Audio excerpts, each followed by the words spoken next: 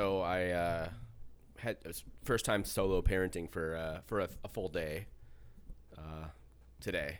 Anna's done it. She took her. Is she back? She's back to work. Yeah, today was her first day back to work. No, I mean, are you supposed to be watching the kid right now? Oh no, she's home. Oh, okay. Yeah, kid's upstairs sleeping. Oh, okay. I mean, upstairs sleeping, not at this bar that we are at. So, yeah. This is a good bar, by the way. Yeah. Anyways, Dead silent. Dead silent. We were the only ones here, but it was interesting. I was a little concerned about my ability. I mean, I've hung out with my kid. I know how to take care of my kid, but it's right. I don't have like, his mom to feed him from her breast if he needs it. Like, you've got to do that. It's on me, and that was a little daunting. I'm not gonna lie. Like, I was like, I know I can do this. I'm a grown ass man. Right. I'm a father. I can do this, but still, it's a little bit daunting. What was like your first experience, like when you had to take care of your kids? You had 2 kids, so and twins, so that's a completely different experience than me and like my one kid. And to be fair, also I should also point out, like, Anna took Ragnar to Madison about a month ago. Mm-hmm. So she did like the solo parenting, although she had her parents, family there, parents to help out. But like, genuinely solo, genuinely by myself. I took him to the bar to watch a soccer match earlier this afternoon. Sounds about right, yeah. And that's what I'll do again tomorrow. But I don't know. It was one of those things. I was like, okay, this is like a rite of passage. Like I did it. Kid stayed alive. He was. He was sleeping when she got home. Like, I literally, you look like a pro. I put him into, given him naps a bunch of times. I actually fed him. I don't think he ate as much as he probably needed to because he was a little perturbed about it not being a nipple. You want to keep him thin. You don't want to get him fat early. You wanna right. Keep him trim. So yeah, I'll tell you, I don't know if this is the first time, but it's certainly one of the first times that I did a bit of solo parenting there. I had just taken a day off. I just needed a day off of work, and I very rarely take like just a personal day for no reason. But I did. They were probably about 4 months old. Okay, it's about the same age as Ragnar. Well, right, and Julia stayed home for about 3 months, so it would have been about my first opportunity to do that. Anyways, and I had just gotten a promotion not long ago, and a very, very senior person at Wells Fargo was needing some report on Wells Fargo complaint data. Did I say Wells Fargo? I meant a national bank. And Shells Margo. yeah. And they needed and I was the only person who understood it or knew how to do it. And so I was getting harassed at home this whole day off, and I'm trying to watch the kids. And as you know, my kids as babies were hard. They didn't just take naps. They were very hard. Yeah. And so I ended up having to come into the office with them. I've got two car seats with kids. I'm double fisting it, and I basically had to plop them down on my desk at work and start to work on this reporting for an hour. And the people on the team were grabbing them and trying to feed them and rock them so they wouldn't like cry on the floor and stuff. There's other people trying to work, and it wasn't the way I imagined it. Yeah, but they're also still here. Yeah, they are. Well, yeah. Luckily, I just was at the bar and had a beer with my kids. So that sounds better. Yeah.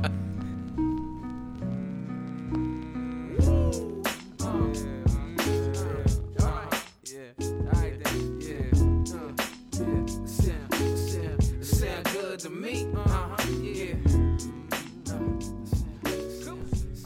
Live from McGillicuddy's in St. Paul, we are the Daves you know. This is the Daves I know. You want me to be that type of dude, and I want to be who you like me to, but we both know I can't do nothing at all.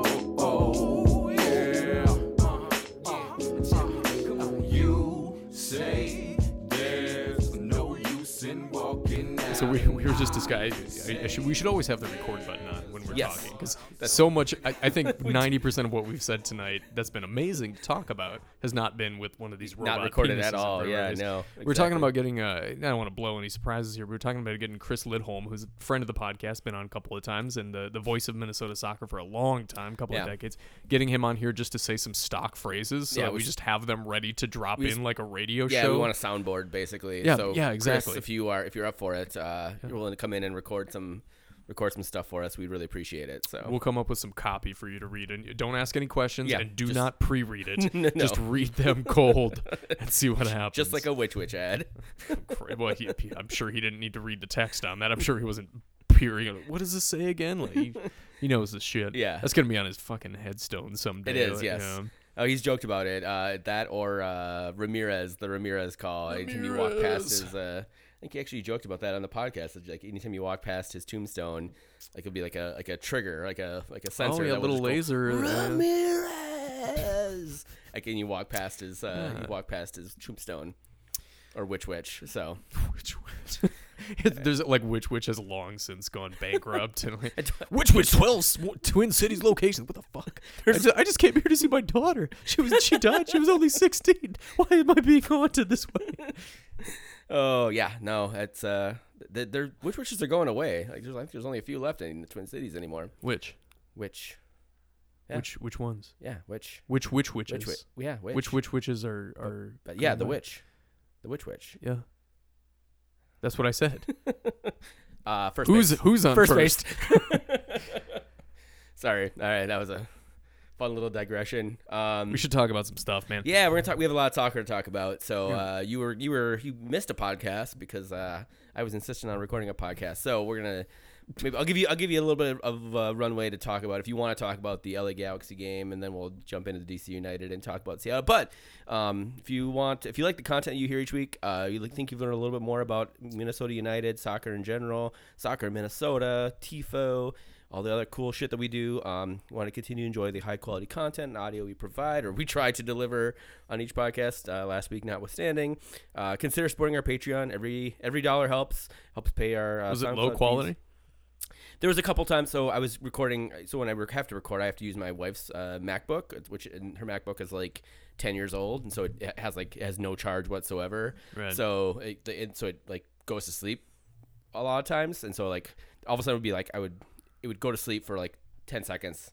I would swipe the screen, swipe the mouse pad or whatever to open it back up again, and it was clearly killed. Like it had stopped recording. Okay. So were you able to glue it together? I don't listen to this podcast, by the way. I did as best I could. There were a couple glitches where it clearly like it did not go well, and then, as well as I had hoped. Towards the end, it was like literally it's like the 54th minute or something like that. So I got most of the podcast through without. It was only like a 61 or 60-minute podcast. So there's just a couple times last week on the Thursday podcast that went up. So but yeah, we try to do a good job. And when I edit this thing, it's like a fucking Yes album.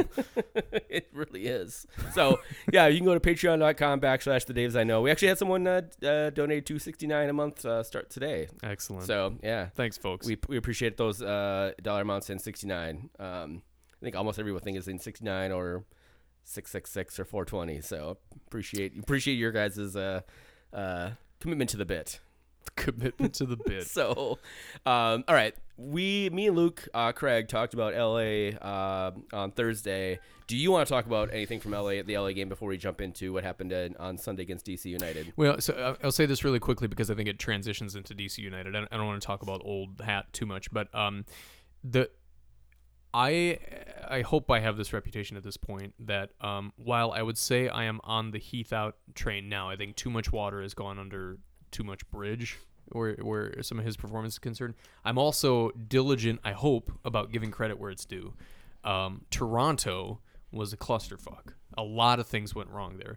And although I think that Heath has a long record of deeming people unbenchable and some people unfieldable, despite every other reason they should be on the field, he did the right things after that Toronto clusterfuck. He put Boxall on the bench, didn't even bring Calvo now again in our most recent game.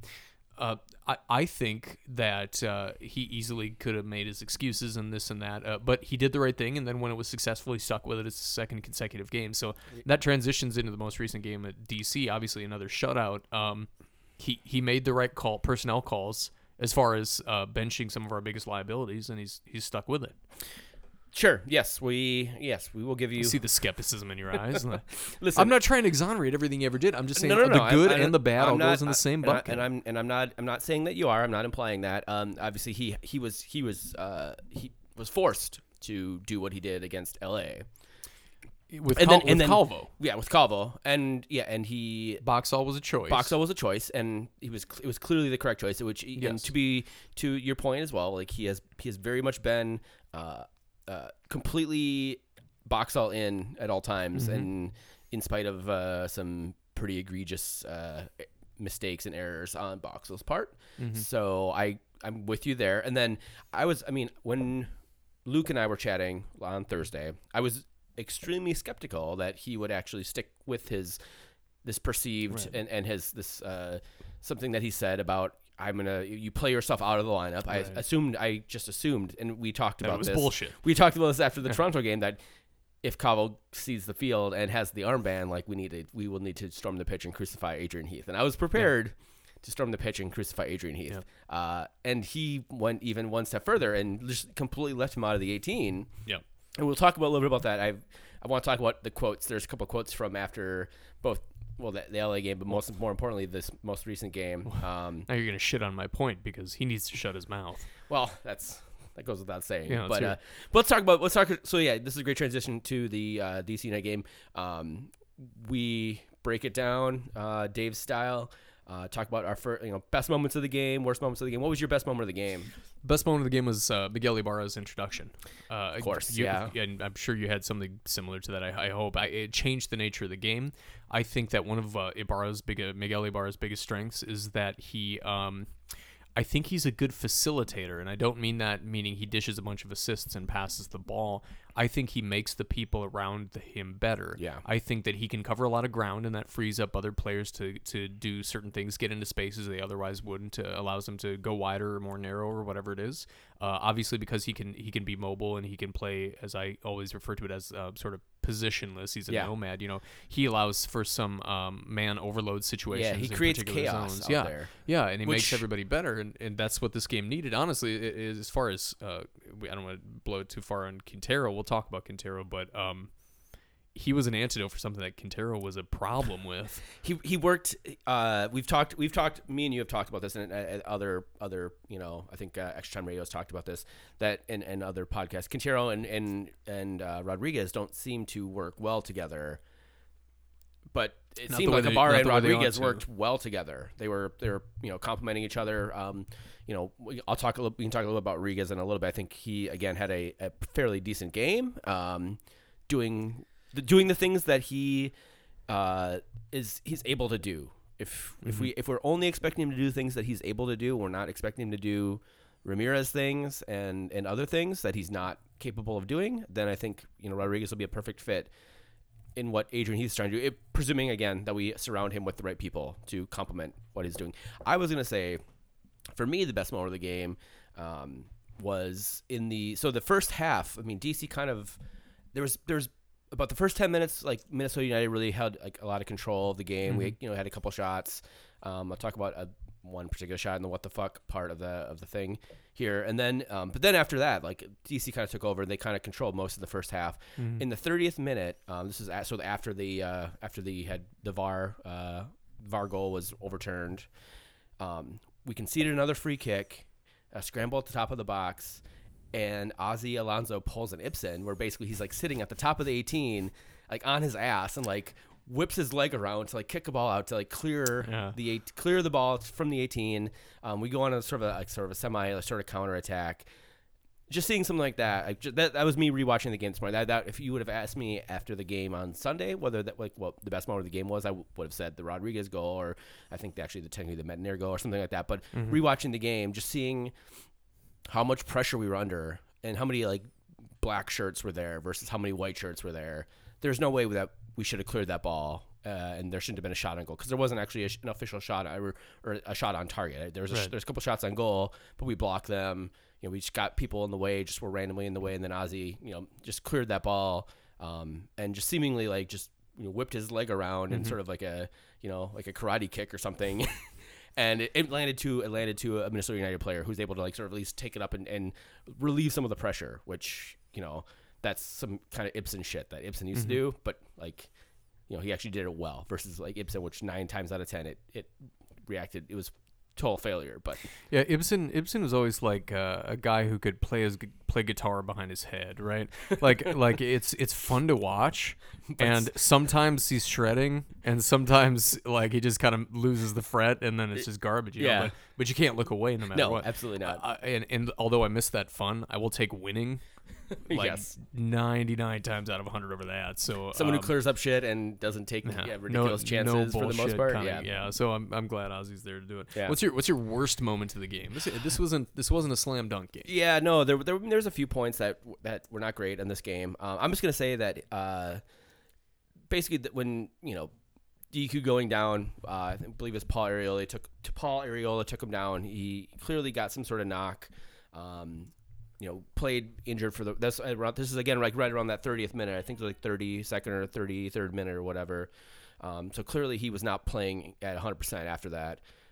It sounded like watching the broadcast. We didn't know this in the stadium, but watching the broadcast, they say, "Oh yeah, he got a cortisone shot at halftime," and then literally like a minute later, he was getting subbed off for Miguel Ibarra, which that was your best moment of the game when he came on and tried to change the thing. So I think clearly this team is better when Darwin Quintero is playing good.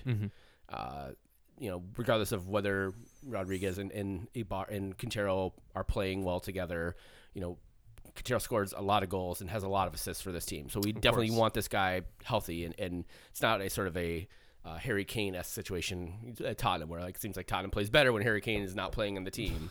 Right. I think this is a team that plays better when Quintero is one of our best players on the team. So, seeing him limp off, and he clearly he was having a really crappy game before that too. He averaged like a pass every 5 minutes or something like that, which is not acceptable for a guy who's supposed to be your playmaker. And I think he was not set up he was not set up in the way that the team set up with the 4-3-3 to be in a position that was going to be beneficial to him. And I think that's on Adrian Heath. So you don't not play Quintero unless it's injury specific, but I do agree that in this lineup it's not fit to his strengths.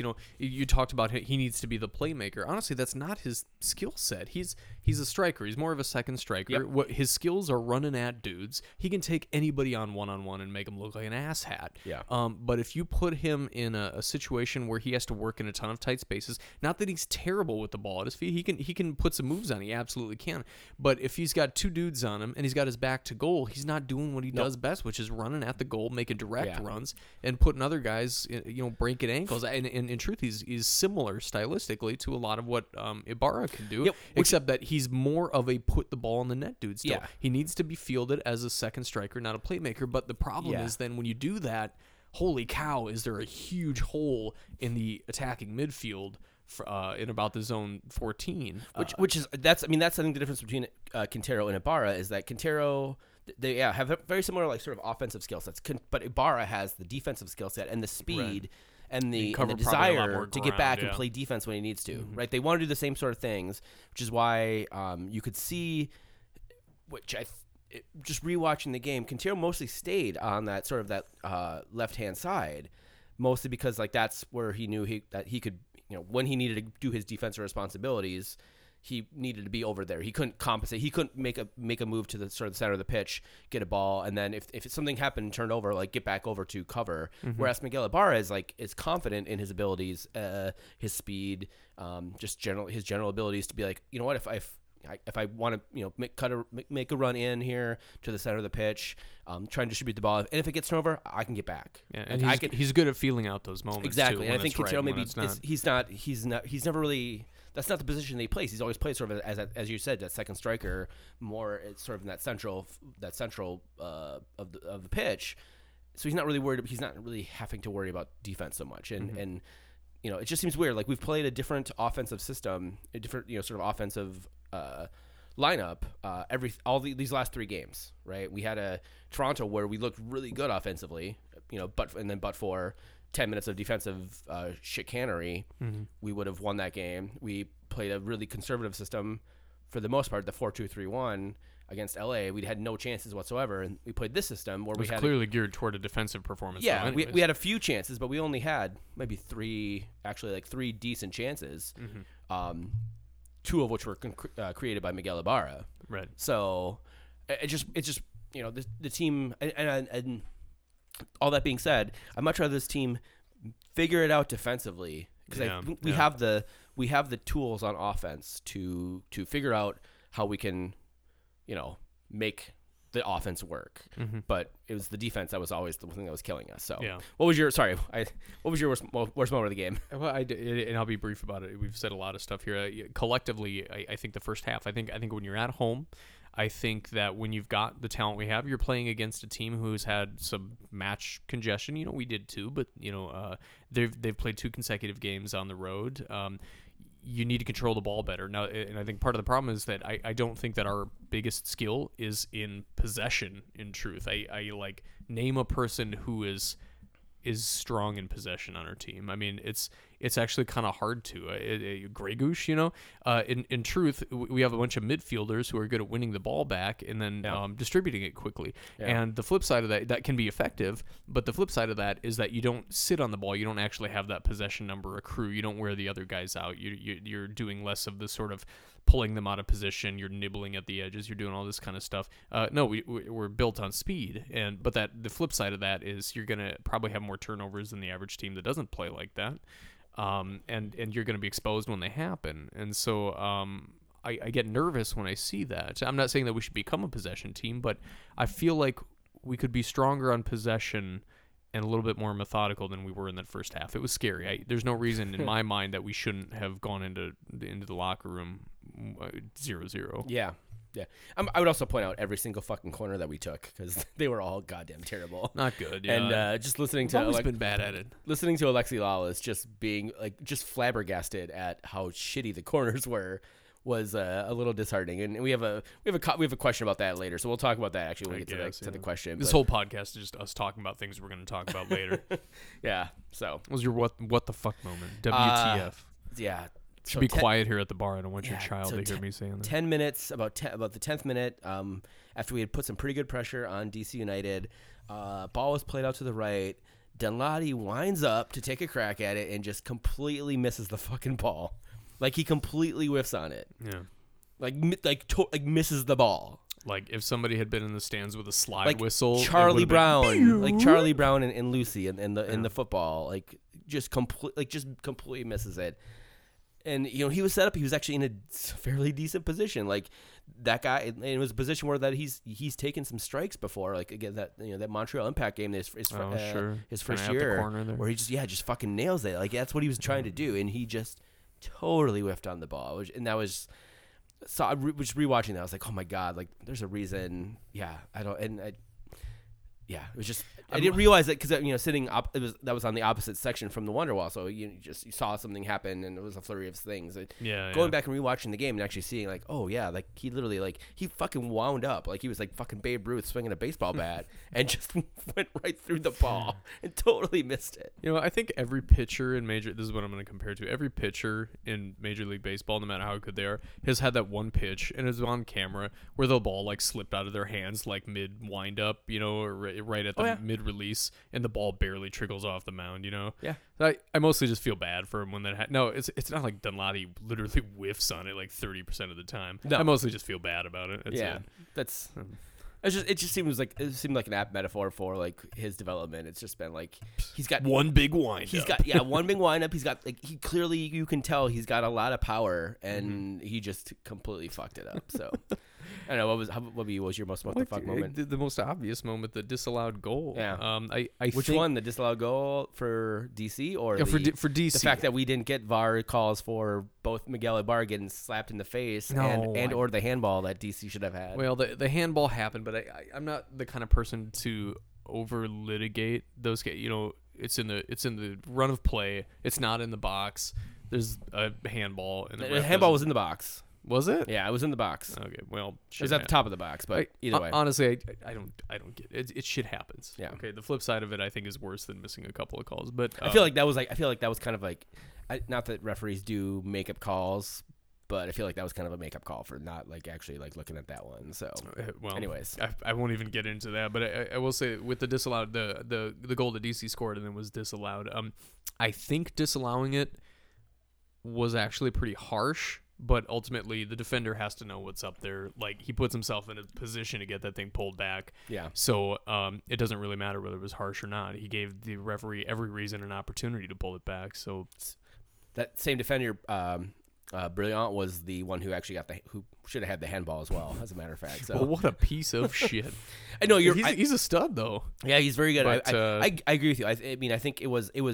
I was talking with some friends, some people at Blackheart today, watching the Champions League semifinal, and someone asked me about that. And I was like, it was soft, but I think it was technically correct. Like he definitely had his hand on his arm, so Minone could not get up as much as he wanted to.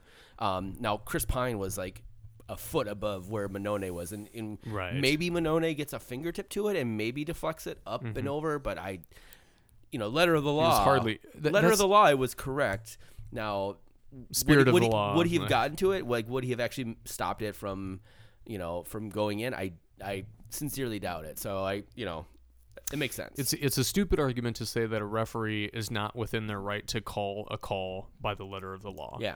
I mean, you can say it was soft, you can argue, you can say you didn't like it, you can say you would have done differently, and you'd be within your right to believe that. Yeah. But it's a stupid thing to say, he shouldn't have called it according to the laws of the game. Yeah. That's a dumb fucking place to go. Yeah, exactly. So considering especially by every definition of you can't impede. Everybody has the right to go up for it, and if you were both going up for it and you clattered, that's one thing. But he clearly was holding. He had his arm his hand on top. He had his hand on Minone's shoulder. That is basically you're putting yourself in that position where you're not going to be able to deal with it. So, anyways, okay. Who's your next Freddie Adu recipient for the star of the game? It's hard not to give it to Metnier. Pretty much everyone else did. He had a. Now, to be fair, he had a not great first half. He had a really great second half. He was the guy who scored the goal. I don't care what Rodriguez says. Rodriguez did not actually touch that ball at all. I don't think Rodriguez said that. Yes, he did. Did he really come out and say, he I totally did. He said, well, it's, I'm going to say it because I'm a striker, but I definitely feel like I got something, like you watched the ball. Like he wrong-footed. I mean, Rodriguez gets credit for the goal because he wrong-footed Bill Hamid and Bill Hamid thought he was going to hit something on it. So Metnier technically gets, I think, in my estimation, I think actually they've actually given him the goal. Either way, he had a not a great first half. So you could say, but he had a really good second half. I thought. I actually thought Minone played really well. He directed his wall really well. Sure. He clearly had sort of scouted Wayne Rooney. Wayne Rooney had scored a free kick goal near the top of the box against Columbus midweek. Yeah. And he had 3 different opportunities around sort of the top of the box. Minone had his wall set up well. He had scouted. I think he definitely had scouted Wayne Rooney. He had everything covered. He made an amazing save right before the disallowed goal. Just a diving save to his left, right in front of the wonder wall. And then, mostly, if nothing else, because there was a free kick again. I think it was in the 40th minute. It was sort of on the west side, sort of top of the 18. I think Wayne Rooney was over it, and there's 3 guys in the wall, and then Abu Dunladi was kind of just sort of wandering around, and Minone just yelling Abu, Abu, Abu, Abu, just yelling at Abu to get situated.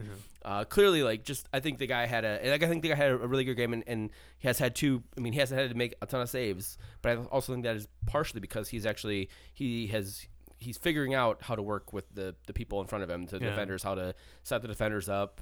He's doing always a period of adjustment. Really good communication. Yeah, clearly, he has some sort of chemistry with Opara and Coleman. And so, yeah, I mean, I would say I would give it to Minone. The other person I would make an argument for would be Miguel Ibarra. He came in and completely changed the pace of play. So, yeah, first of all, hold on, song, here we go. Come with me, join the wall, please, Abu Dunladi. Okay, I'm sorry. My brain works in potential chance. That's fair. That's all I fair. can do. That was the dumbest thing that's ever happened.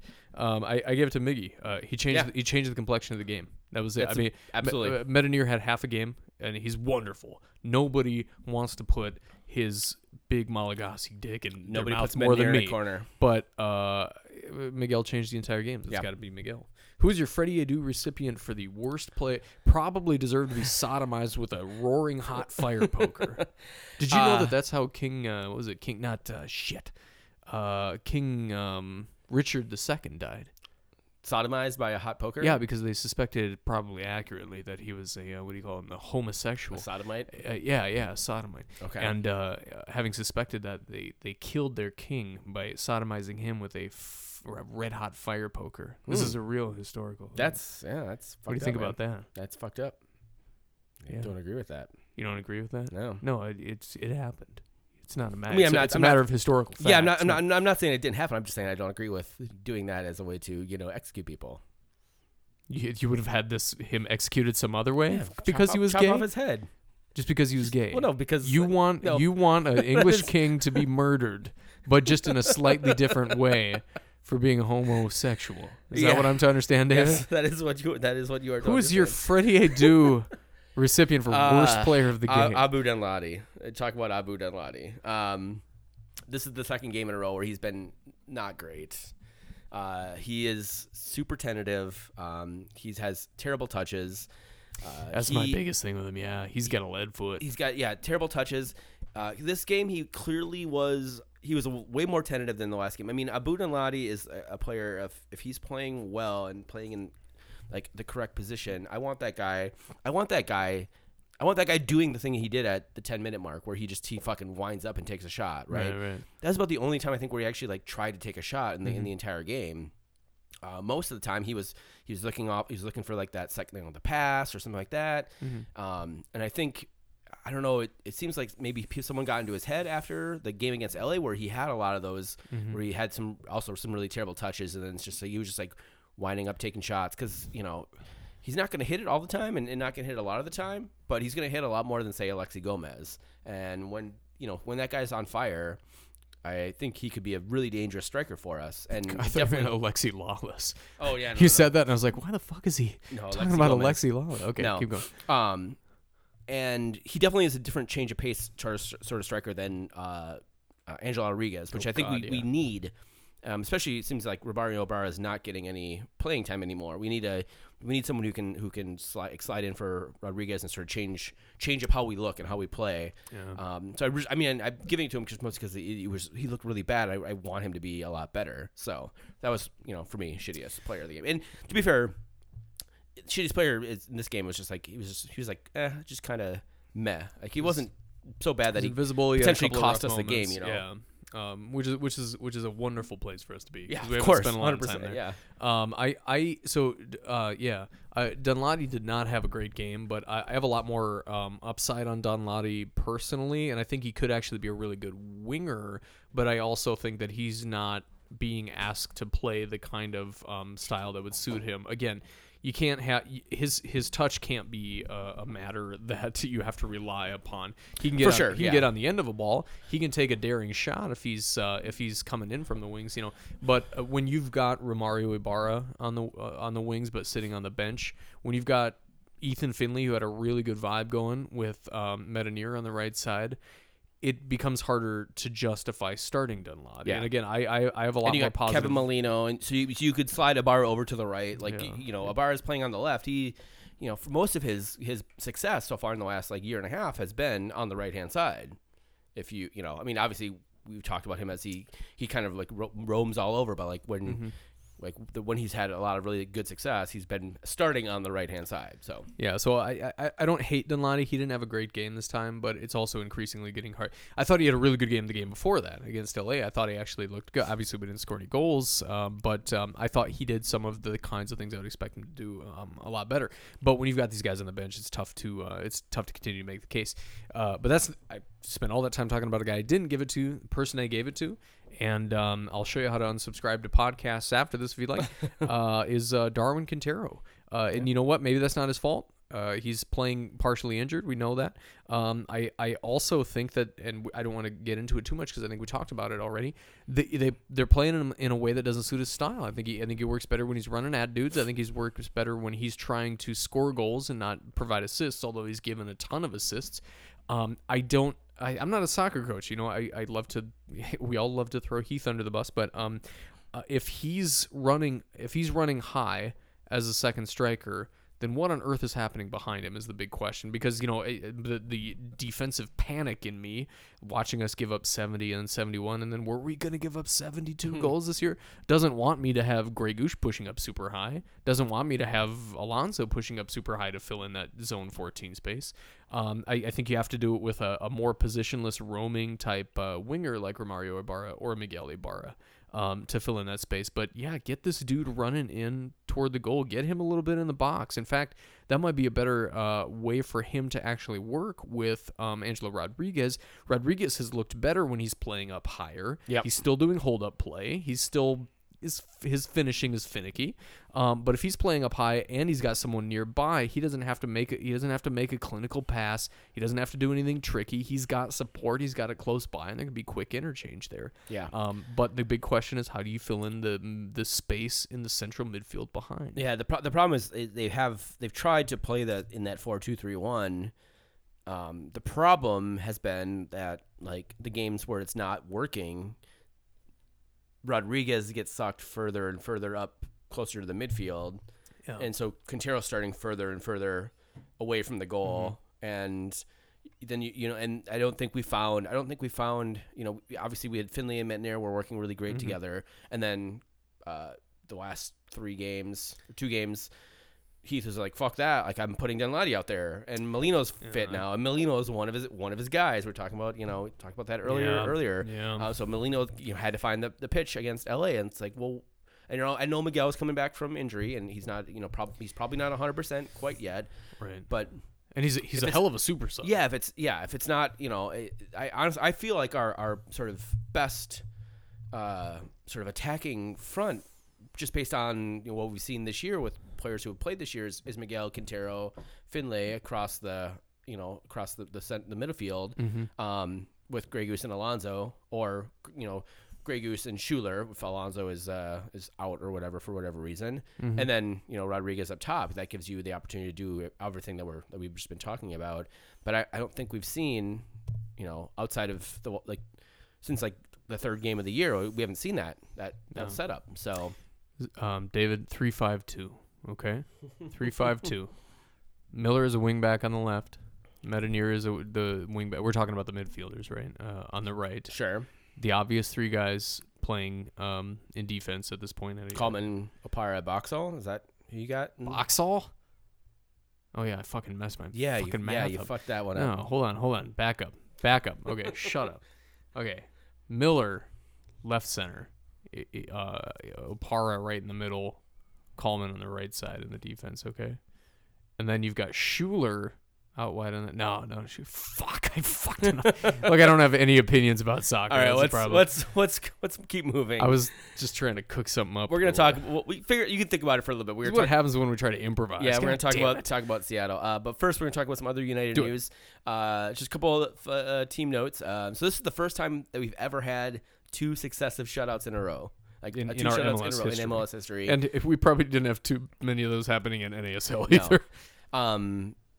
Minnesota United has 10 shutouts in 75 MLS games. That's not great. That is not good. So Romain Metnier made Team of the Week as a right back. Deserved. People are starting to realize that guy's really fucking good, and potentially could be in the in the conversation for MLS Defender of the Year. Honestly. Just look good. And then, by the way, Metanier, and I know that he's listening. I mentioned earlier on this podcast that I would suck directly on his genitals, and I would. Yes, I'm sure he's listening. He barely speaks any English. I'm sure he's listening to our English-based podcast. Couple other things. So the team has 14 points in 9 matches, which weirdly is only 2 better than last year. At this point, 9 matches. So, but here's don't you feel like there's so much more upside to be had now? That's the thing. And if you look at it, and we're in 6th place in the Western Conference right now. But that's weird because the Western Conference is really fucking good this year. LAFC has 23 points. The Galaxy has 22 points. Seattle Sounders 18 points. FC Dallas 17 points. Houston, all 4 of those teams would be in 1st place in the Eastern Conference right now. We would be in 3rd place in the Eastern Conference now, based on point totals. So. Which means to say, after sort of probably 3 or 4 years of the Eastern Conference being really good and the Western Conference being kind of shit, maybe it swung back over to the Western Conference. But we are currently in 6th place. We are in a playoff position. We have a couple of good teams behind us, but we have the Houston Dynamo are streaky at best. Dallas has not been doing great. We have Seattle Sounders coming up, who have not been super awesome recently. So, and then I want to talk about the Heath quotes. There's a couple, and I kind of just want to get your thoughts on this. You didn't hear we weren't here to talk about the clean sheet comments from after the LA Galaxy game, where he basically said, it's the media's fault for talking about how shitty my defense is. He more or less had the sort of a similar comment, basically saying, really glad that we had a clean sheet, so you guys don't have to talk about, our defense. And he said it in, I think the Reuter quote was like half jokingly, which it stuns me how much of an ass this guy is consistently. How much of an ass he is. Oh, totally. Yeah. And just to keep bringing it up, like he doesn't have to bring that up. Like he could not say anything, because if you keep 2 clean sheets, the question that I would imagine would be coming from the reporters would be like, "Hey, great job keeping the 2nd clean sheet. What are you doing going forward?" Not like, "Hey, how are we gonna," just not. He digs his own grave. Yeah, and they're not. From my understanding, from people that I know, like these questions are not like condescending asshole questions. They're just like, what are you gonna do to make your defense better? Yeah, this is what's happening. What are they supposed to talk about? Yeah, we have legendarily poor defense. He's like, well, I'm getting sick of hearing about it, and I'm sick of hearing you write about it. What the fuck are they supposed to talk about? Yeah. That's the story. Yeah. Your terrible defense is the story. I feel like I sound like Jerry Seinfeld. What's the deal with this defense? Come on. So I mean, that's the. He keeps digging his own grave is a really good way to say it. You could just say, what a great game by the boys. That was the whole point that people were bringing up. It's like he kept hitting it and remarking on it. It's like, why don't you just talk about the really good things that just happened? How you kept 2 of the most iconic soccer players of the 20th century to basically nothing. Like 4 shots on goal total, 1 on target between Zlatan Ibrahimovic and Wayne Rooney, 2 of the most prolific strikers in the in the last 50 years of European soccer. Yeah. You kept them to 4 shots, 1 on target. Yep. Like, talk about that. Talk about how Coleman and Parra work together. And the media is excited to talk about it. The media isn't sitting here being like, well, I guess I can't make fun of you this time. That's never been it. And we're excited about it. Yeah, and the thing about think about how Heath talks and quotes and responds to these things versus how Miguel Ibarra talks about it, how Ike Opara talks about it, how Brent Coleman, like how just positive they are about it, how they're talking up their teammates, they're talking about how it's how they're gelling really well, how they're all getting, they all are on the same page and all that. And then you have the fucking head coach who's just being like, rah, rah, rah, fuck you, media. And then I also want to talk about quickly the Calvo quote about, obviously he was asked why Francisco Calvo was not even in the 18, let alone starting, let alone having the armband. Right.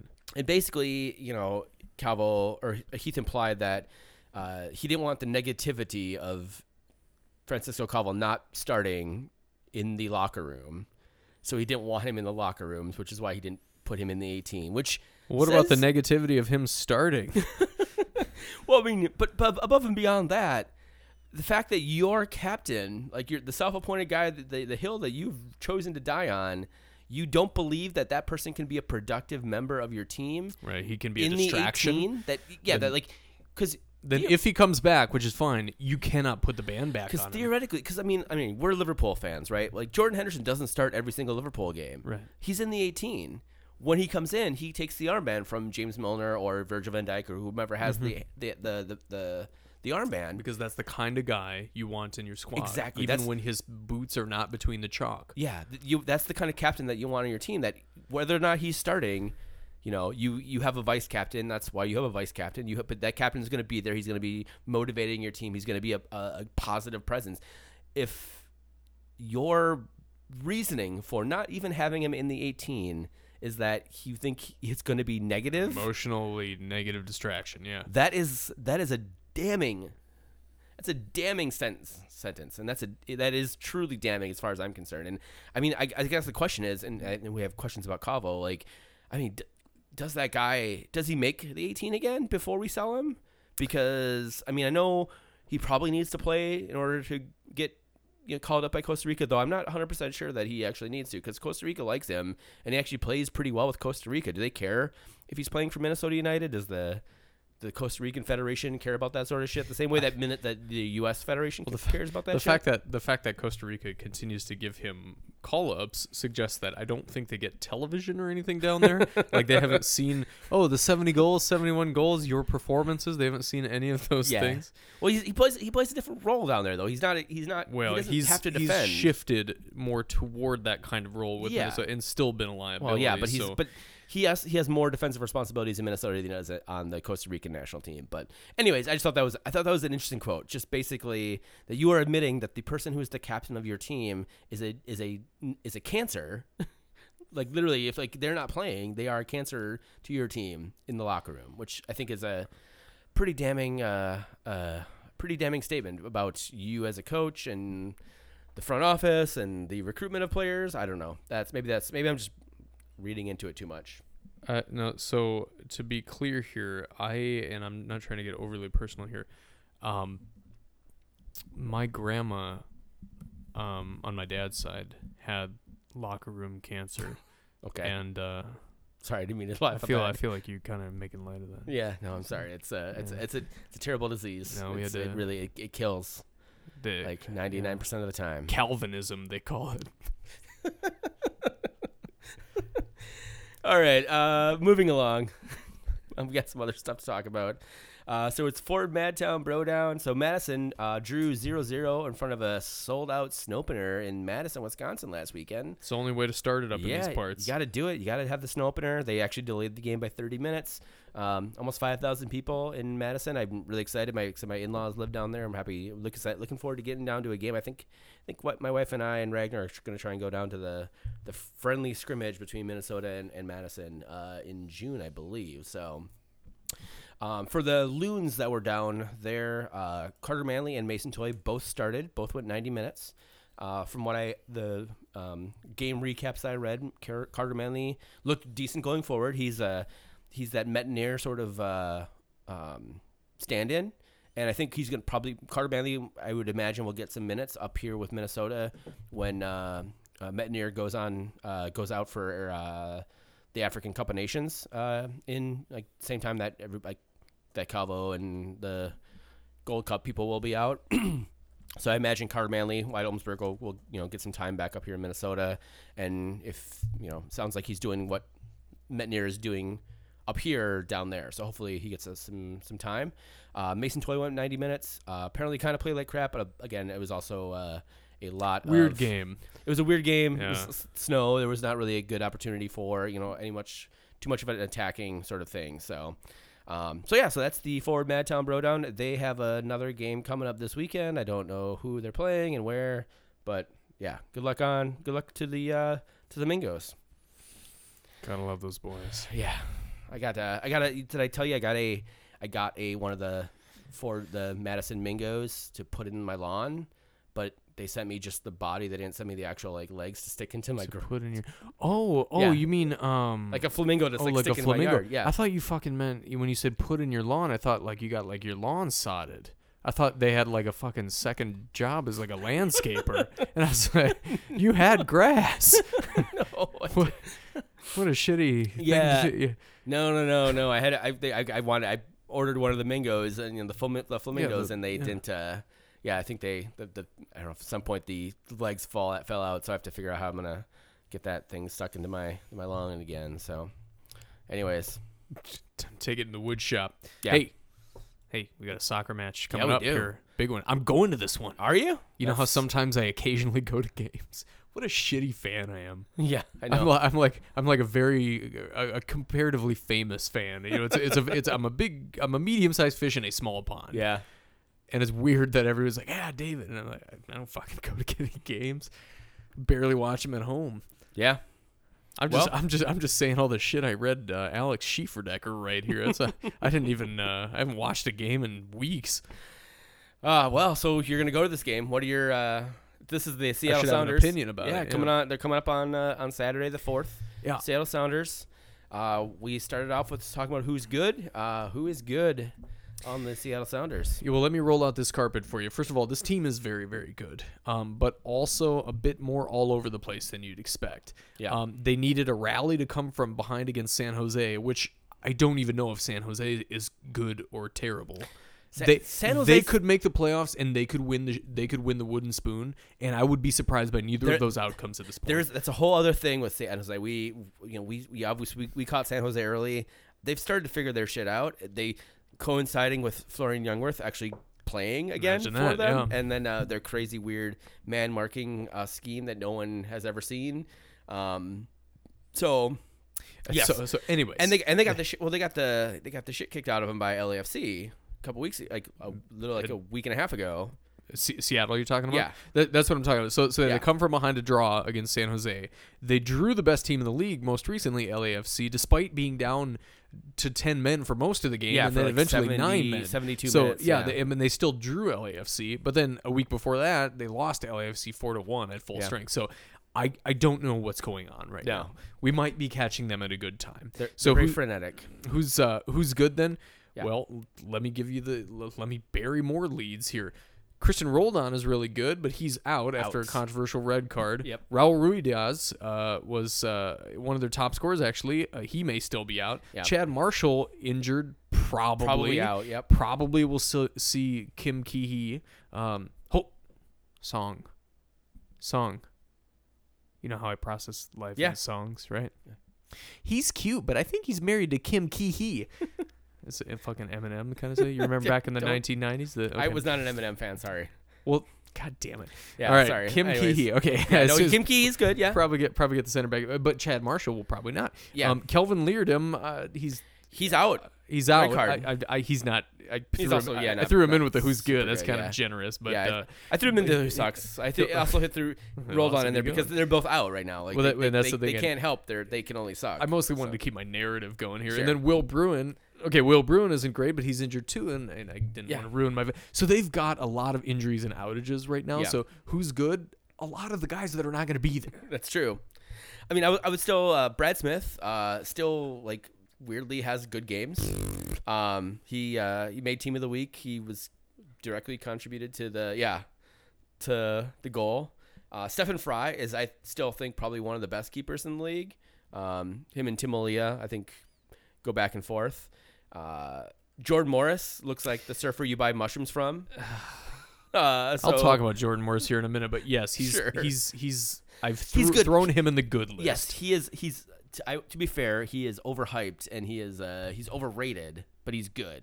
Like when the guy's playing well, like he is right now, he's good. We used to put Ozzie Alonso in this category, but he's on our team now. So yeah, take that, Seattle. So there's extra motivation for Minnesota.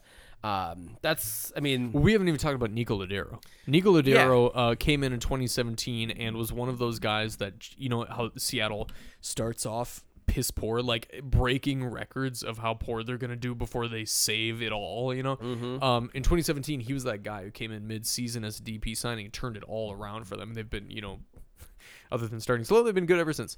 Got to watch out for Nico Lodeiro. He's a true number 10. He's really scary. Yes. And we haven't mentioned Ramon Torres. I was going to mention Ramon Torres. Weird Calvo-esque left center back. And he's the kind of left center back who might pop up in the box, in the attacking 100%. Box occasionally. So 100%. Even though he's like 920 pounds and he's built like a brick shit house. He's a stout man. Let's put it that way.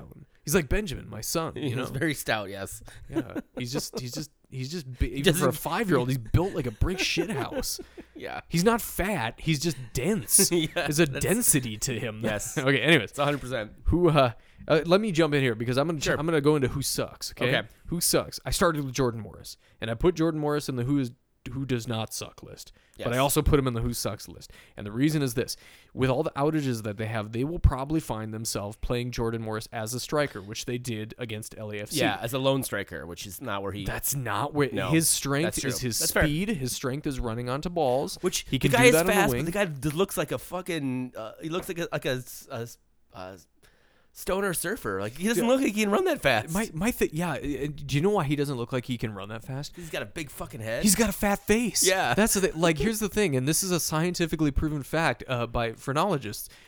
Dudes who have a fat fucking face don't look fast. They just don't. They look like they should be laying down. Yeah. And somehow he's got a big fat fucking face. His eyes aren't all right. You know, they're not the right space apart. You know, No. I don't like the cut of his jib. No. That's my big thing. Yeah. But he's fast. He's and really fast. I didn't come here to make fun of how he looks. He clearly is doing better than me in a lot of aspects. I'm sure he's fucking the hottest models. But he's going to be fucking even hotter models if he plays on the wing where he can run onto balls and make use of that speed and stuff like that's that. fair. That's Rather fair. than just 100%. turning his big fat face toward the goalkeeper in the box. Yeah. Anyway. That's fair. Who else sucks? I'm gonna say Kim Ki-hee. I haven't seen a ton of him yet, but he's no Chad Marshall, and That's true. And he's redolent of a Eminem lyric. I think that Seattle's left side is total basura right now. I'm not impressed by Hanwala Bwana, and he's probably going to see time with all the outages. Brad Smith, he's a toss of the dice at best, and a comparative weak spot, I would say. I think it could be a great day to build up our right side. Hey, there you go. Fucking imagine that. Finley and Metanier. That would be sexy. Yeah, just jizz in my pants the entire game. Oh God. Yeah, I mean, echo pretty much all that. Just looking at the injury list for, as of this today for Seattle, Victor Rodriguez out, Gustav Svensson out, Will Bruin, Raul Ruidiaz, Chad Marshall, Nuhu, all questionable, more than likely probably out. We're gonna see probably significant minutes from one of, and maybe multiples of, Jordy Delem, Alex Roldan, Saad Abdul Salam, Henry Wingo. Who are those people? Right. Exactly. Yeah. We're catching this team at the right time. Danny Leyva might be making his MLS debut. Now, these are young kids who are Could playing. be great one day. One day will be great. And we're gonna. But you remember what happened a couple years ago when Peter Vermees gave what's his nuts his first ever MLS start, the 17-year-old, and Miguel Ibarra just tore his ass, literally a second asshole. He tore his ass. Yeah, he tore his ass, a second asshole. Yeah. That is what we. He had like a total recall. Yes. 3 cheeks. Situation. Yeah. Created a third cheek and then put an asshole in between the. Yes, it was a ridiculous situation. He hooked up. Intestines and stuff. Yeah, fully functional. Yeah, fully functional. Absolutely. Yeah, which I mean, maybe depending on how much shit you have in your system, like maybe it might be helpful if you have all that. So really, he did him a favor. Probably did him a favor. This is not useful analysis, No. but that's what could happen with a dude like might Danny happen Leyva. here. Yeah, especially since we are catching. Yeah, as you mentioned, we're catching this team. They have 2 guys out because of red cards, assuming that they're rolled on is not his isn't overturned. They have a lot of injuries, and we have an opportunity here to pick up another 3 points, which I think we're absolutely going to need. So if we do, imagine we pick up 3 points against Seattle, we've picked up 3 points against DC, and we had a scoreless draw against the guy like Zlatan and company in LA.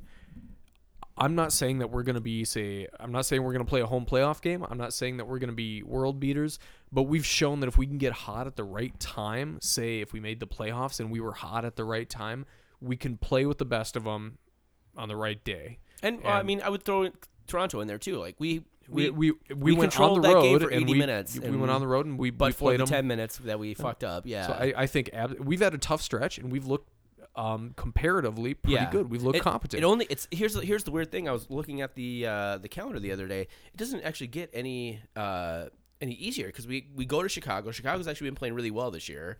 Then I think we come back for Columbus, who until stout defense very recently. I mean, the last few games they've not looked great. And then we have Houston, who's also been they've been amazing so far this year. Like this whole late April to into May.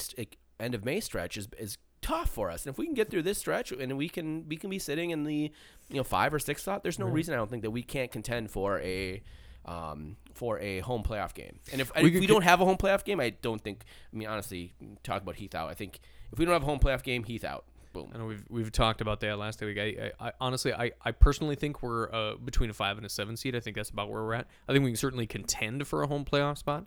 But that's a cool position to be in. I'm excited to be thinking about playoff soccer and making plans and wondering how the fuck I'm going to pay for a playoff tifo. And I'm excited to be talking about that. Yeah, that'd be awesome. And if we came up with a 6 seed, I would feel like, okay, we're building on something. I wouldn't walk away from the season disappointed that we weren't hosting.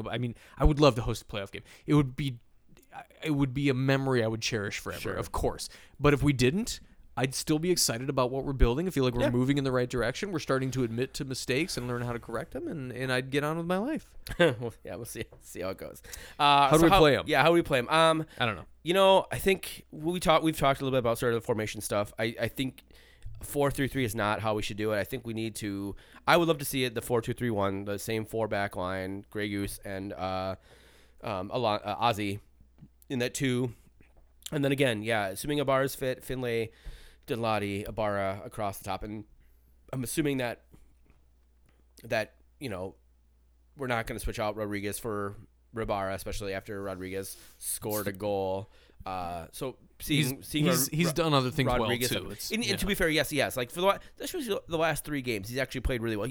He's doing what the stuff I kept saying that he could finally start to do. His job is to do, and he's actually doing it, as opposed to like not doing the things that he was supposed to be doing. So I mean, that's how I would like to see him line up. It kind of depends on how Seattle, like who Seattle brings, and they can. I mean, they're barely having 18 players available. So where can we exploit them? So.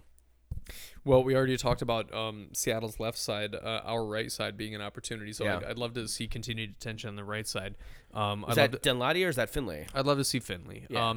Dinladi could be a great super sub, I think, because he's a burst of speed, especially if you play him right. Yeah. If you don't. He can't be dribbling around fucking dudes, and he can't be taking a ball in with his back to goal or anything like that. That's not his strength. If he can make a run into the box diagonally or something like that, he gets to tap into that striker mentality that he has. At the same time, he can use some of his, I think, relative speed. He's got to select his moments for that.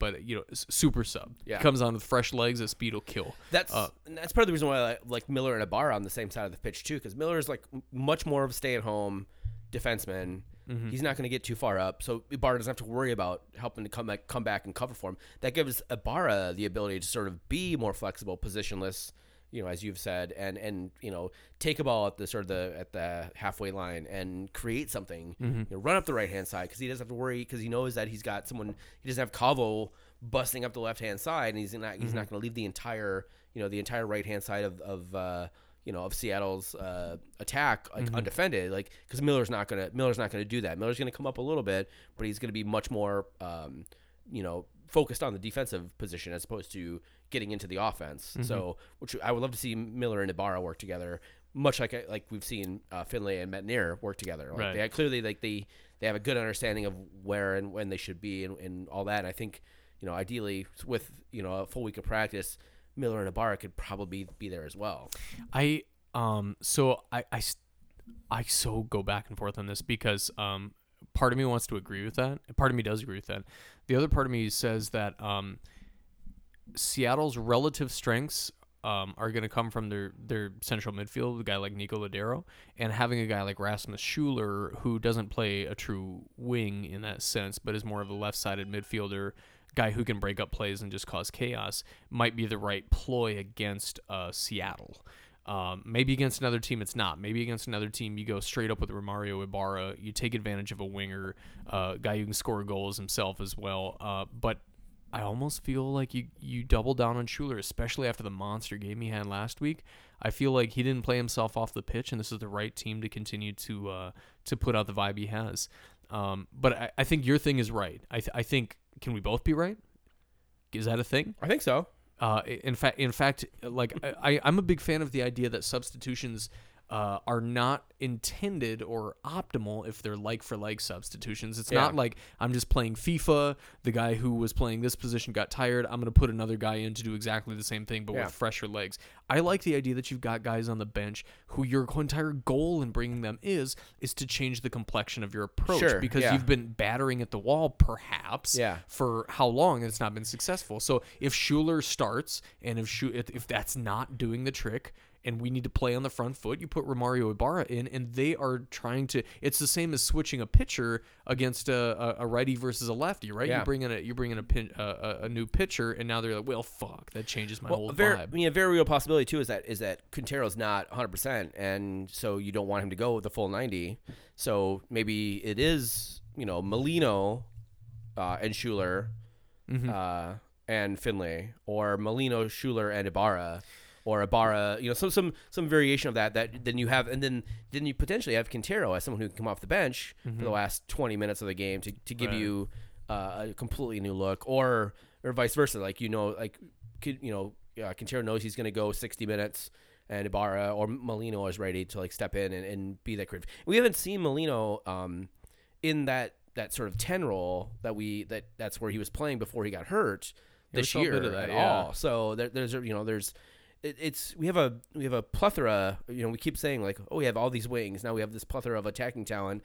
But again, it's one person gets hurt and then everything sort of completely changes. So that's the thing. I think that thinking tactically, Darwin's availability is the first domino that gets pushed over that knocks down a bunch of other dominoes from a strategic standpoint. If I don't think that Molino is 90 minutes fit, so I think that there could be a liability in starting him. I know we have, and I don't know his fitness as well as Heath or others. And he only went about 60 some minutes.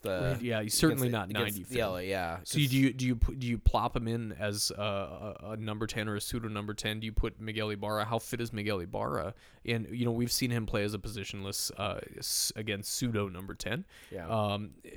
I think there's a lot of options, but a lot of it's going to have to do with how fit Quintero is. Because if he's fit, you don't not play him. Yeah, exactly. And try to play him with strength. Exactly. What do you got for a score here? I go back and forth on this one. I think we win this game. I think we win this game 2-1. That's exactly the score I had. It's the precise score. I feel with the issues that Seattle has in terms of the traveling team that they're going to have, they're going to be a really young team. Some of their better players, as you mentioned, are hurt. I think we are clearly sticking with our defense. It sounds like. I mean, and some crazy shit happens and Calvo gets a start at the weekend. I think our defense is great. I think our defense is solid, and we allow Adrian to fiddle with the offense and get the offense back to where it needs to be. So yeah, I think I could easily see a 2-0, but I think 2-1. I think we don't keep that consecutive. I think it's 191 minutes right now. Scoreless streak. I think that goes away. But I think we win this game 2-1 and close out this tiny sort of mini homestand with 7 of 10 possible points, or 9 possible points. I think I'd feel okay with that. Yeah, I would too. I think that'd be good. Yep. I think 2-1 is the right score. I don't think that we're the shutout team just because we've had shutouts, and it's certainly not against even a half hot Seattle. With some outages. I just don't think that you can say that. But is there anybody considering that this was the first time we've ever had 2 consecutive shutouts? Like the fact that we're going to do 3 in a row would be bonkers. That would be the stupidest thing to predict ever. Yeah. But I do think that we'll get the win. And is there anybody on earth who doesn't think on any given Saturday or Sunday we don't have 2 goals in us from an offensive standpoint? Yeah, I mean we up until Wednesday, I think we were one of the hottest, highest scoring teams in the league, I believe. We pretty damn good. So we definitely know how to score goals. I mean, outside of the LAFC, which has 26 goals scored already. They're playing in a different category right now. Yeah, everybody else is an also ring. Yeah, we're below in terms of the Western Conference. We're below Sporting Kansas City, which is allowed, or they've scored 19. They've given up 15, but they also only have 10 points. MLS is weird this year. I don't know. Yeah. I don't know how to. You know what? Speaking of MLS being weird, why don't we should just about transition into our calls? Yeah, here. but honestly, we are the third highest scoring team. We're tied with Seattle, as a matter of fact, in terms of highest scoring teams in MLS. So I feel like we have 2 goals in us, and I think Seattle only has 1. We claim number 3 for ourselves this weekend. Damn, I love it. Let's transition. All right. Picks or it didn't happen. Yeah. So Luke and I kind of predicted scores for last week, so we didn't really do it too well. You guys really fucking slough off when I'm not around. You're like, who gives a shit about anything? So NYC FC and Orlando City had a 1-1 draw. Portland beat Toronto on the road 2-1. 2 road wins in a row for Portland. Are they figuring shit out? Well, it was inevitable that they were going to regress toward the mean and progress toward the mean. Terrible. Yeah, so they were always going to start doing better. They're one of the teams that's below us in the standings right now. So for the last 2 games, they were bad, and they have a lot of home games coming up. So FC Dallas 0, San Jose 0. San Jose holds FC Dallas to no goals on the road. I don't know. Go figure that one out. Vancouver 1, Philadelphia 1, Atlanta United 1, Colorado 0. 1-0 against Colorado. Colorado, the team that is projected to give up about 120 goals this year. It's I love to see Atlanta get the loss, obviously, but putting 1 single goal up at home against them is that was their first home win of the year. For Atlanta, first home win. That said, if you watch that game, Atlanta dominated possession. They did. Colorado didn't touch the fucking ball. 100%. So the Red Bulls beat FC Cincinnati 1-0. Dynamo 2, Columbus 0. Dynamo are good. Dynamo and they were at home. Yeah, 4-4 Sporting Kansas City in New England. 8 goals down in Kansas City. What in the actual shit is happening down in Kansas City? New England had 3 goals in the first half. Yeah, it was 3-0 going into halftime. There was I saw a stat. New England. I saw a stat in like the last 6 games that Kansas City has given up something like 20 goals. Now again, 10 of those were against Monterrey in the CONCACAF Champions League. But that's not sporting style. That's not sporting style at all. And certainly not to do it against New England at home. Yeah, exactly. Montreal Impact 1, Chicago 0. Montreal Impact are secretly a pretty good fucking soccer team. I think they're tied for the lead in the East. Yeah, I know. They're actually really good. Didn't they lose like 7-1 earlier? They did, yeah. Minnesota United 1, DC United 0. Yeah. We got that one. 1-1, as you mentioned, the Seattle Sounders LAFC earlier, and then Seattle went down to 9 men at one point. They did, yeah. Well, they had 10 men and like the 18th minute, and then 9 men later in like the 88th minute or something like that. Like towards the end of the game, right? And then, by the way, Christian Ramirez missed a fucking sitter from like 3 yards out. He wandoed it. He wandoed it. Yeah. Yeah, not even 3 yards out. Like he was like I think like a yard out. My boy. Yeah, he. My boy. Yeah, he's. But then also Seattle had 2 opportunities to win that game with 9 men late on. Brad Smith being one of them who just shanked a shot. You don't have to think that MLS is elite soccer on a world landscape, but how can you not love it? It's like watching professional wrestling. You don't think that professional wrestlers would go to the Olympics and win the wrestling medal, obviously, but how can you look away? That's true. Brock, there's wrestlers who've done it. I mean, before they became professional wrestlers. You're marshing my mellow. Yeah, finally. Finally, LA Galaxy 2, RSL 1. LA Galaxy, Zlatan got into it with one of the RSL defenders. Yeah. So that was fun. He tried to do that with Minnesota, and like Ike Opara and Brent Coleman were having none of it. Yeah, so. All right, let's talk about the upcoming games. We'll just do our picks really quick. Let's kill it. Philadelphia, FC Cincinnati. I got Philadelphia winning 2-1. 1-1 tie. Colorado, Vancouver. This is going to be the worst game of the weekend. It's 0-0. It will not be good, but it will be a 4-2 win by Vancouver. That sounds like a really fun game to watch for a neutral. 6 own goals. Yeah, 6 own goals. Red Bulls hosting the LA Galaxy. I have LA Galaxy winning 1-0. Red Bulls are not good this year. Galaxy 2-0. Orlando City versus Toronto FC. I think Toronto is actually regressing. I have Orlando City actually winning this game 2-1. I have 1-1. These are teams that are in transition. I don't know where they're transitioning. Yeah, Texas Derby, Houston Dynamo versus FC Dallas. I have Houston winning this game.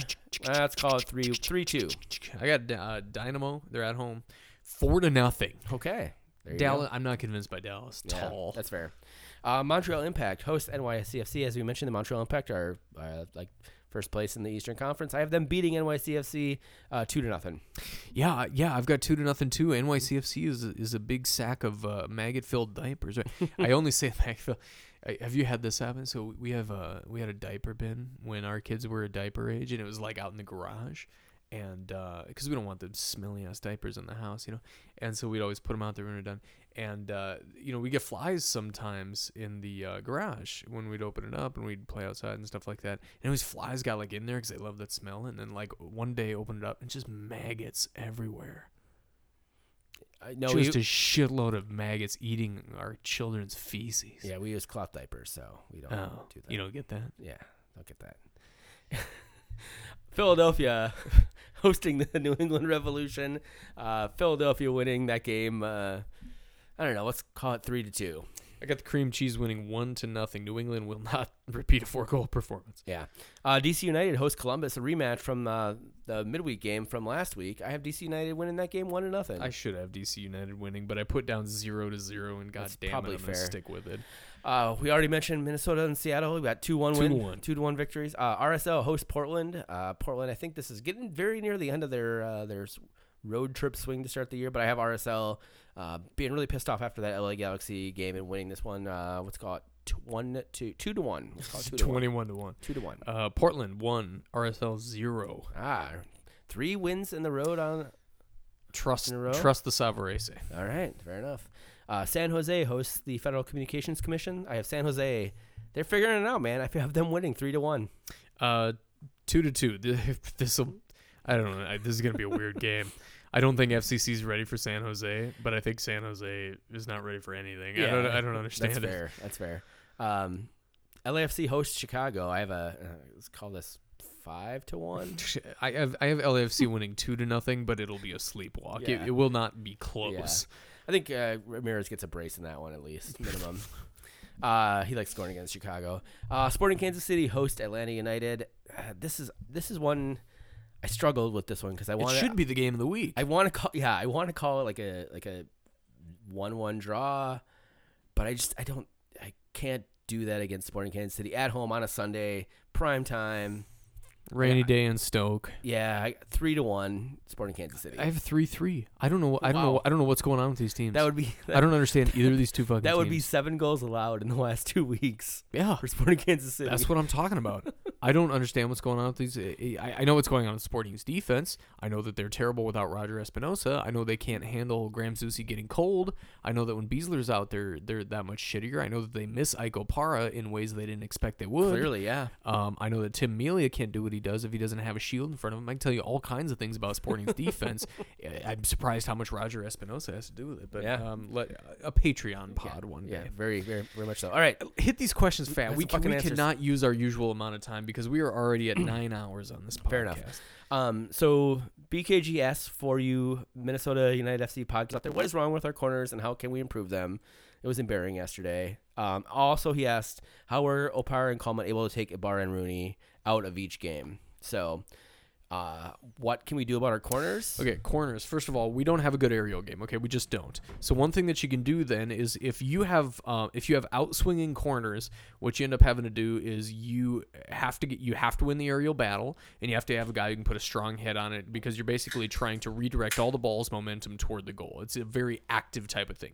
If you have in-swingers, all you need to do is put a light touch on it, and it will take a deflection that the goalkeeper couldn't possibly react to. We don't win the aerial game, so what we need to do is we need to kick only in swingers, and that means using different corner kickers depending on whether they're right-footed or left-footed and which side the corner is on. We need to take the in swingers, and we need to hope more for deflections and chaos in the box than we do winning an aerial battle and thumping it in. So to your point, Grey Goose has taken most of our corners, and he's not been great. It's not been great. Now, however, like Boxall has been in for most of the first 7 games, Boxall, and I think Coleman has a much better aerial game than Boxall does. And Opara can get aerial. The problem is that they haven't really. And in the 2 games where we had Coleman in as sort of the attacking center back, we've had shitty ass corners delivered into like the delivery. Yeah, the delivery's been terrible. So I mean, but we need better delivery, or we need to figure out how to I say no short corners. maybe think about a short corner or two to Some pull men in the to pull the defenders out, to give us an opportunity for creating some chaos in the box. And then on the defensive side, we've been shit at defending corners on the defensive side for 5 years. Yeah, and again, that goes back to why just the way we were marking. And I don't even know how are we man marking? Are we zonal marking? You can't hardly tell half the time because it looks like a fucking chaos. There's no cleverness there. It's a cluster. Yeah. So, I guess having a true defensive identity when it comes to defending our corners as well would be immensely helpful. I mean, we don't have to necessarily score on every corner or score on a lot of corners. If we just don't let people score on corners, that's going to help us immensely. So. The second question, how were Opara and Kallman able to take Ibrahimovic and Rooney out of the games? First of all, it wasn't specifically them that took them out of the games. I mean, they provided close cover. It was a combination of a lot of players. That's the thing. What they did a good job of, and what you have to do with guys who really succeed centrally like that, is you got to choke off their support. They're not getting balls. If you put balls in at their feet, they're going to do something successful with them. Yeah. What we did really well was keep that from happening often, and then make the right moves when it did happen. I think Ozzie Alonso was a huge part of that. Yeah, Ozzie Alonso was not letting the ball get to Ibarra and Rooney in positions where they could do damage. Right. When Ibarra and when Ibrahimovic and Rooney got the ball, especially Rooney, it was out wide. Yeah. Which he has a great foot. He can put a ball in, but that's a much higher risk proposition than and taking who's on the other end of it. Yeah, exactly. Yeah. So, Rodrigo asks, how much do we need an Issa watch and Baby Ragnar? Yeah, hashtag Issa watch and hashtag Baby Ragnar. So this is what the fuck does that even mean? Yeah, so Issa watch is Rodrigo's daughter. She watches the games and gives all the notes. If you follow RSC Spoken Word, I believe, on the Twitter machines, he posts his daughter's notes. Like, she takes literally iPhone notes about the game. And how old is she? She, I think 11 or 12. Okay. She's way better than Heath. Like, she's like, we need to hire this girl to be the coach of the team. Okay. And then Baby Ragnar Baby Ragnar is undefeated, showing up to Minnesota United soccer matches, both at Blackheart and at Allianz Field. So, so we need him. No, we need to not make either of those hashtags a thing because it'll fucking ruin it. We need to. Everything is better as a sort of well-kept secret. Fair enough. All right, Josh Iha asks, do you give Heath any credit, or was it just Calvo's card and pressure from the fans? Similarly, did Heath finally buckle to the pressure of your weekly Heath rant? Well, first of all, Heath is more aware of the media than I think I would like him to even be, because he talks about it, So I don't think that means us, but he clearly is aware of the media in general. And he's never, ever made decisions based on what the media has had to say before. No. So I don't think there's any piece of it that has anything to do with media pressure or fan pressure. I think he's made wildly unpopular decisions. So pressure means nothing. So, I mean, I think, but to the credit of that, I think he's beholden to the pressure he created himself by saying, when he said that stupid fucking thing, like, you play yourself out of the 11. Yeah. Right. Like, he needed to stand up to it. So he would, if he's not beholden to that, then he's a fucking hypocrite. And the credit Keith is doing to his credit. Like, the guy tries not to be a hypocrite. Like, he's an asshole. Whatever. That's fine. I guess there's a lot of coaches are assholes, but he has not been a hypocrite. I don't think historically he's not been a hypocrite. I think that he has. I think he has different standards for some than others. That's but fair. The good news is in the last 2 weeks he hasn't, because he didn't have to sit Calvo out entirely this last game. He chose to, and it was the right decision. Yeah. He didn't have to sit Boxall 2 consecutive games. He could have made the same old excuses.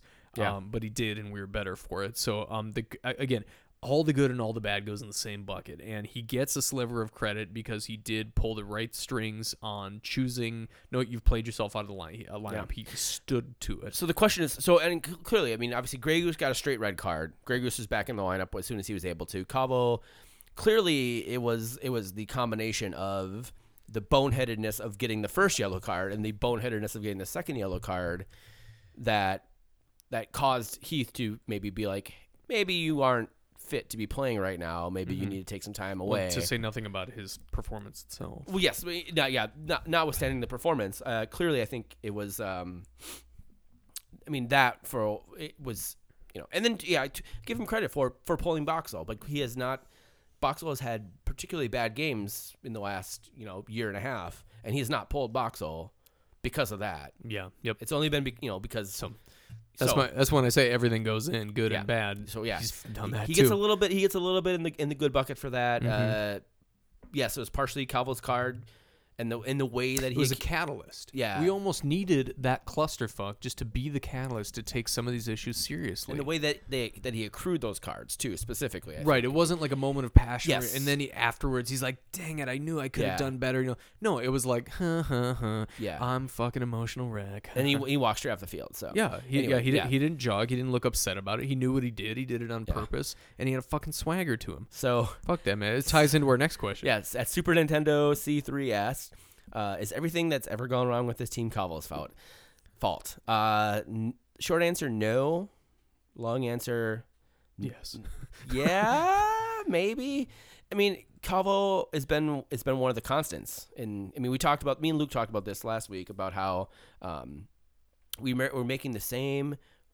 Me and you talked about it last Monday about the same stupid fucking mental mistakes.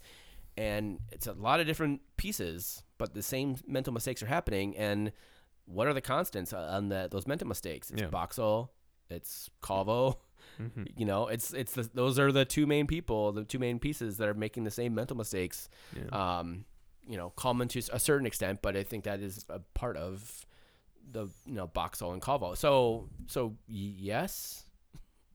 One of the most shocking scenes that I've ever seen in my life, and I will never forget it. I was in 10th grade at the time, so I was old enough to understand it, young enough to kind of be terrified by it, was on 9/11, when the towers hit. Obviously, the towers You're are in 10th grade. blazing. I was in 10th grade then, yeah. The towers are blazing, and the worst thing was there's a lot of bad things. The people jumping to their own deaths, committing suicide because they were trapped. There's no way out, and they're surrounded by Lord knows what. And when I discovered that Francisco Calvo was actually pushing those people off, it was one of the grimmest realizations of my entire life.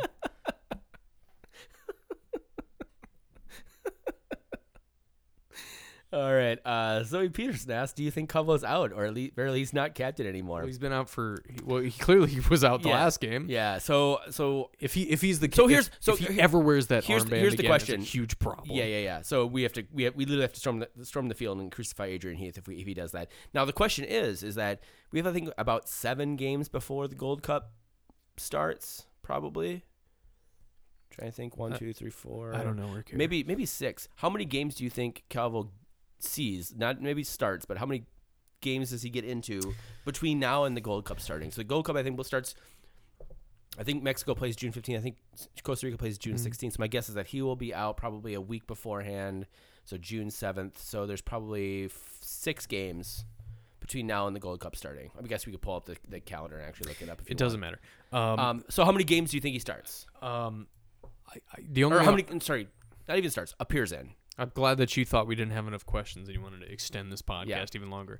The only thing I'll say is it's not 0. I think it's a non-zero number. I don't think he never plays for us again. A lot of people are saying he's not going to see any time. They're going to set it's a Vadim Demidov situation where he's just going to sit and he's going to collect a paycheck and he's going to. So tell us whether it's 1 game or 2 games. Tell us the numbers. We have 8 games, including the Hertha Berlin friendly. Before dude, I don't give a fuck. I don't give a fuck if it's 4 games or 18 games. How many games do you fucking think he plays? The only thing I'll say is that it's not 0. Okay, that's not a fucking answer. 4. Okay, and I think I don't know if it's going to be due to injury. I don't know if it's going to be due to peculiarities of the lineup where we have to play with a 5-man back, and we just feel like that's the right move. I'll just throw out a number. I think 4 sounds about right, actually. I think he definitely plays in the Hertha Berlin game. It's not 0. No, it's definitely not 0. I think he definitely plays in the Hertha Berlin game. I think he starts maybe 2 games between now and Gold Cup, and then basically once Gold Cup wraps up, we have 1 game, and then 2 games, and then the transfer window opens for the summer. And I think I'm like 99% sure that this team is scouting left backs. So we're scouting someone to replace Francisco Calvo, and as soon as we have someone secured, then I think we'll see Francisco Calvo not play in Minnesota anymore. So I'd say I put the over/under on games that he plays in a Minnesota United uniform 3.5. I would put it at like 5, just because I think he'll play a couple games after he gets back from, maybe 1 or 2 games after he gets back from Gold Cup stuff. But I think he's gone before the summer window's over. So okay. I love Wes's question. Yes, this is a good one. Yeah. What's the biggest thing you've been wrong about this season? I'm gonna break this into 2 categories. First of all, MLS in general, because the easiest one for me to say there is Atlanta. Yeah. I thought Atlanta would run away with the fucking league. I didn't think it would even be any competition. And they've been total feces. Garbage. Yeah. If we're talking about Minnesota specifically, I think that the thing I've been the most wrong about has been probably Medanier. I didn't think Medanier would be half as good as he's been. I was leaning towards Medanier. But I mean, I guess maybe it was not maybe not something I said on the podcast, but like just the fact that Adrian Heath would actually bench players that he loves, like Boxall and Calvo. Like clearly, figured out that is not the case right now. Like he actually clearly maybe cares about his job. Mm-hmm. I don't know. So, but yeah, I would agree with you on Atlanta. Like that was a There's Portland's a surprise. There's NYCFC's a surprise. There's surprises out there. I expected Portland to struggle playing with all the road games to start the season. But Atlanta had no reason to be as poor as it'd been, other than Frank de Boer. Yeah. What's next? Jake Chalcroft asks, if you two bought a bar, me and you, what would it be called? It would be called Cheers. McGillicuddy's. McGillicuddy's. It'd be called McGillicuddy's. No, it'd be called McGillicuddy's. Yeah. Come on, Jake. That's a dumb question. Bridget McDowell asks, thoughts on the Fitzgerald's Fitz rebrand? Are they rebranding? Yeah, apparently. Putting on the Fitz. Yeah. I don't give a fuck. I don't care about that whatever. stuff. They're closed on Tuesdays. That's why we're not recording there right now. Fuck you, Fitzgerald's. They should just call the bar closed on Tuesdays. Yeah. Closed on Tuesdays. Actually, that's not a bad name for a bar. Closed on Tuesdays. Tuesdays closed at the Fitz. All right. Andy asks, been thinking about sausage. How do you like your sausage? In a bun, slathered in mustards, onions, raw, or cooked? How do you like your sausage? When I hear sausage, I always think of breakfast sausage. Like by default, when I just hear the word sausage, no other modifiers, no other context, I think of breakfast sausage. Do you like links or do you like patties? Links if we're talking about breakfast sausage, but all those other questions are irrelevant then, because why would I put fucking mustard on my breakfast sausage? So if we're talking about onions on it, if we're talking about sausage, like I think of the next closest sausage I would think of is like an Italian sausage, and that for me, that's a bun. It's like a hot dog with a spicy flavor to it. Yeah. And then I would do the same thing. I'd probably put some onions on there. No mustard. Mustard. If mustard is on something, then that thing tastes like mustard. It no longer tastes like the thing it tastes like. It just tastes like the mustard. And if you love mustard and you just consider hot dogs to be plates that you can eat, then that's great. But if you love hot dogs, then you shouldn't put mustard on it because that's all you'll taste. All right. So I love mustard. Then I bet you love the edible plates they come on. I make my own mustard.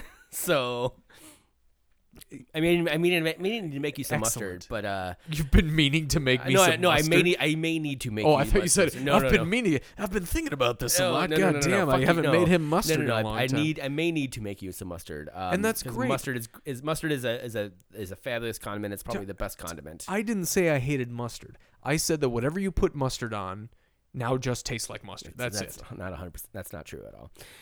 Anyways, Jake. So I would actually say that this is a thing that I found in Wisconsin, that they will make cheeseburgers and then put a sausage patty on top of the cheeseburger. Well, thank God.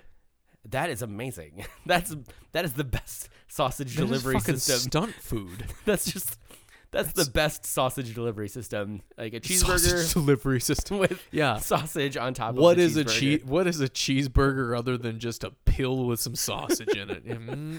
All right. Dan Scarab has a bunch of questions. We're going to rapid fire through these. Really fast. Go. Our defense was good the last 2 games. Does Calvo still have a spot on this team? No. Not Did permanently. Roldan deserve the red card? Yes.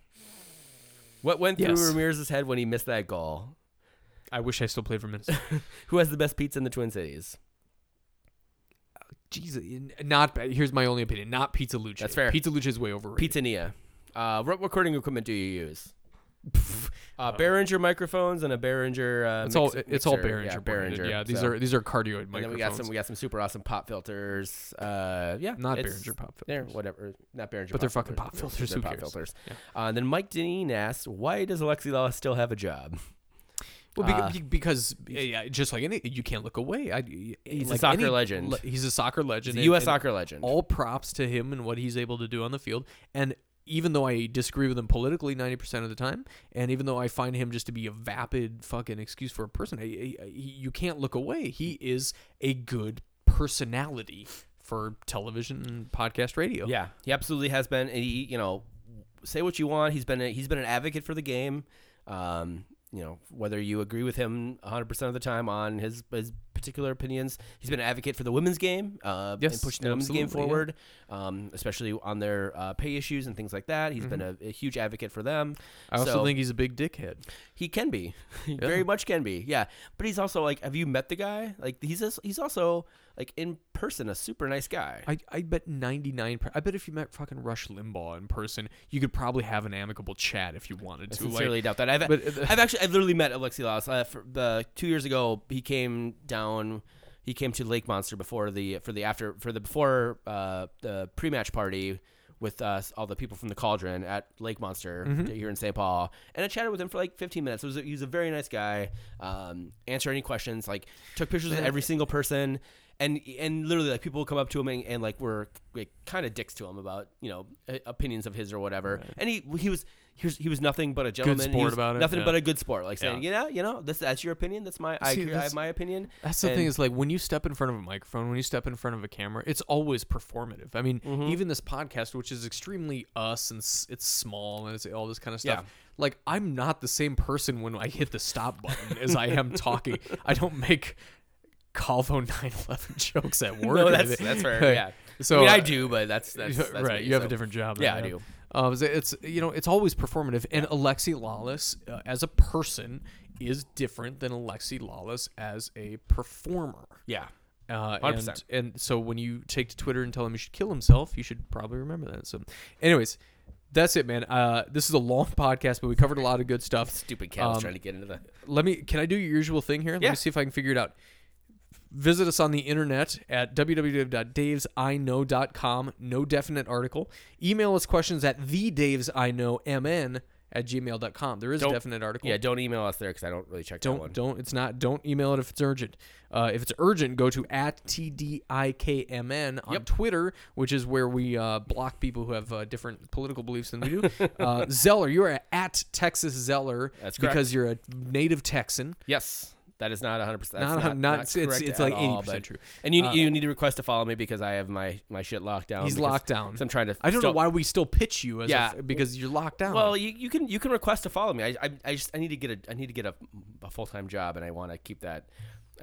I'm not terribly. You don't want them to see what you're. Yes, I don't want to see people how I actually think. I have a full-time job, and I dance with the devil every day on my Twitter account. You can follow me at Offensive Loons. Wonderful podcast. If you're still listening, it's probably you and one other person. We are the Daves You Know. This has been the Daves I Know.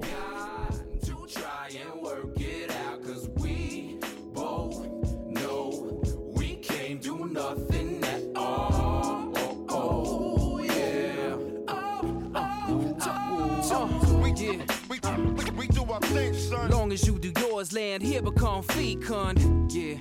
We do our thing, son. Through the act, we attract two, hope to reach one.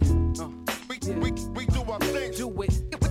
We do our thing, son. Some will paint a piece, some will spray with a machine gun. It's mad work to be done. We do our thing, son. I can't do nothing at all. Y'all know we can't do nothing.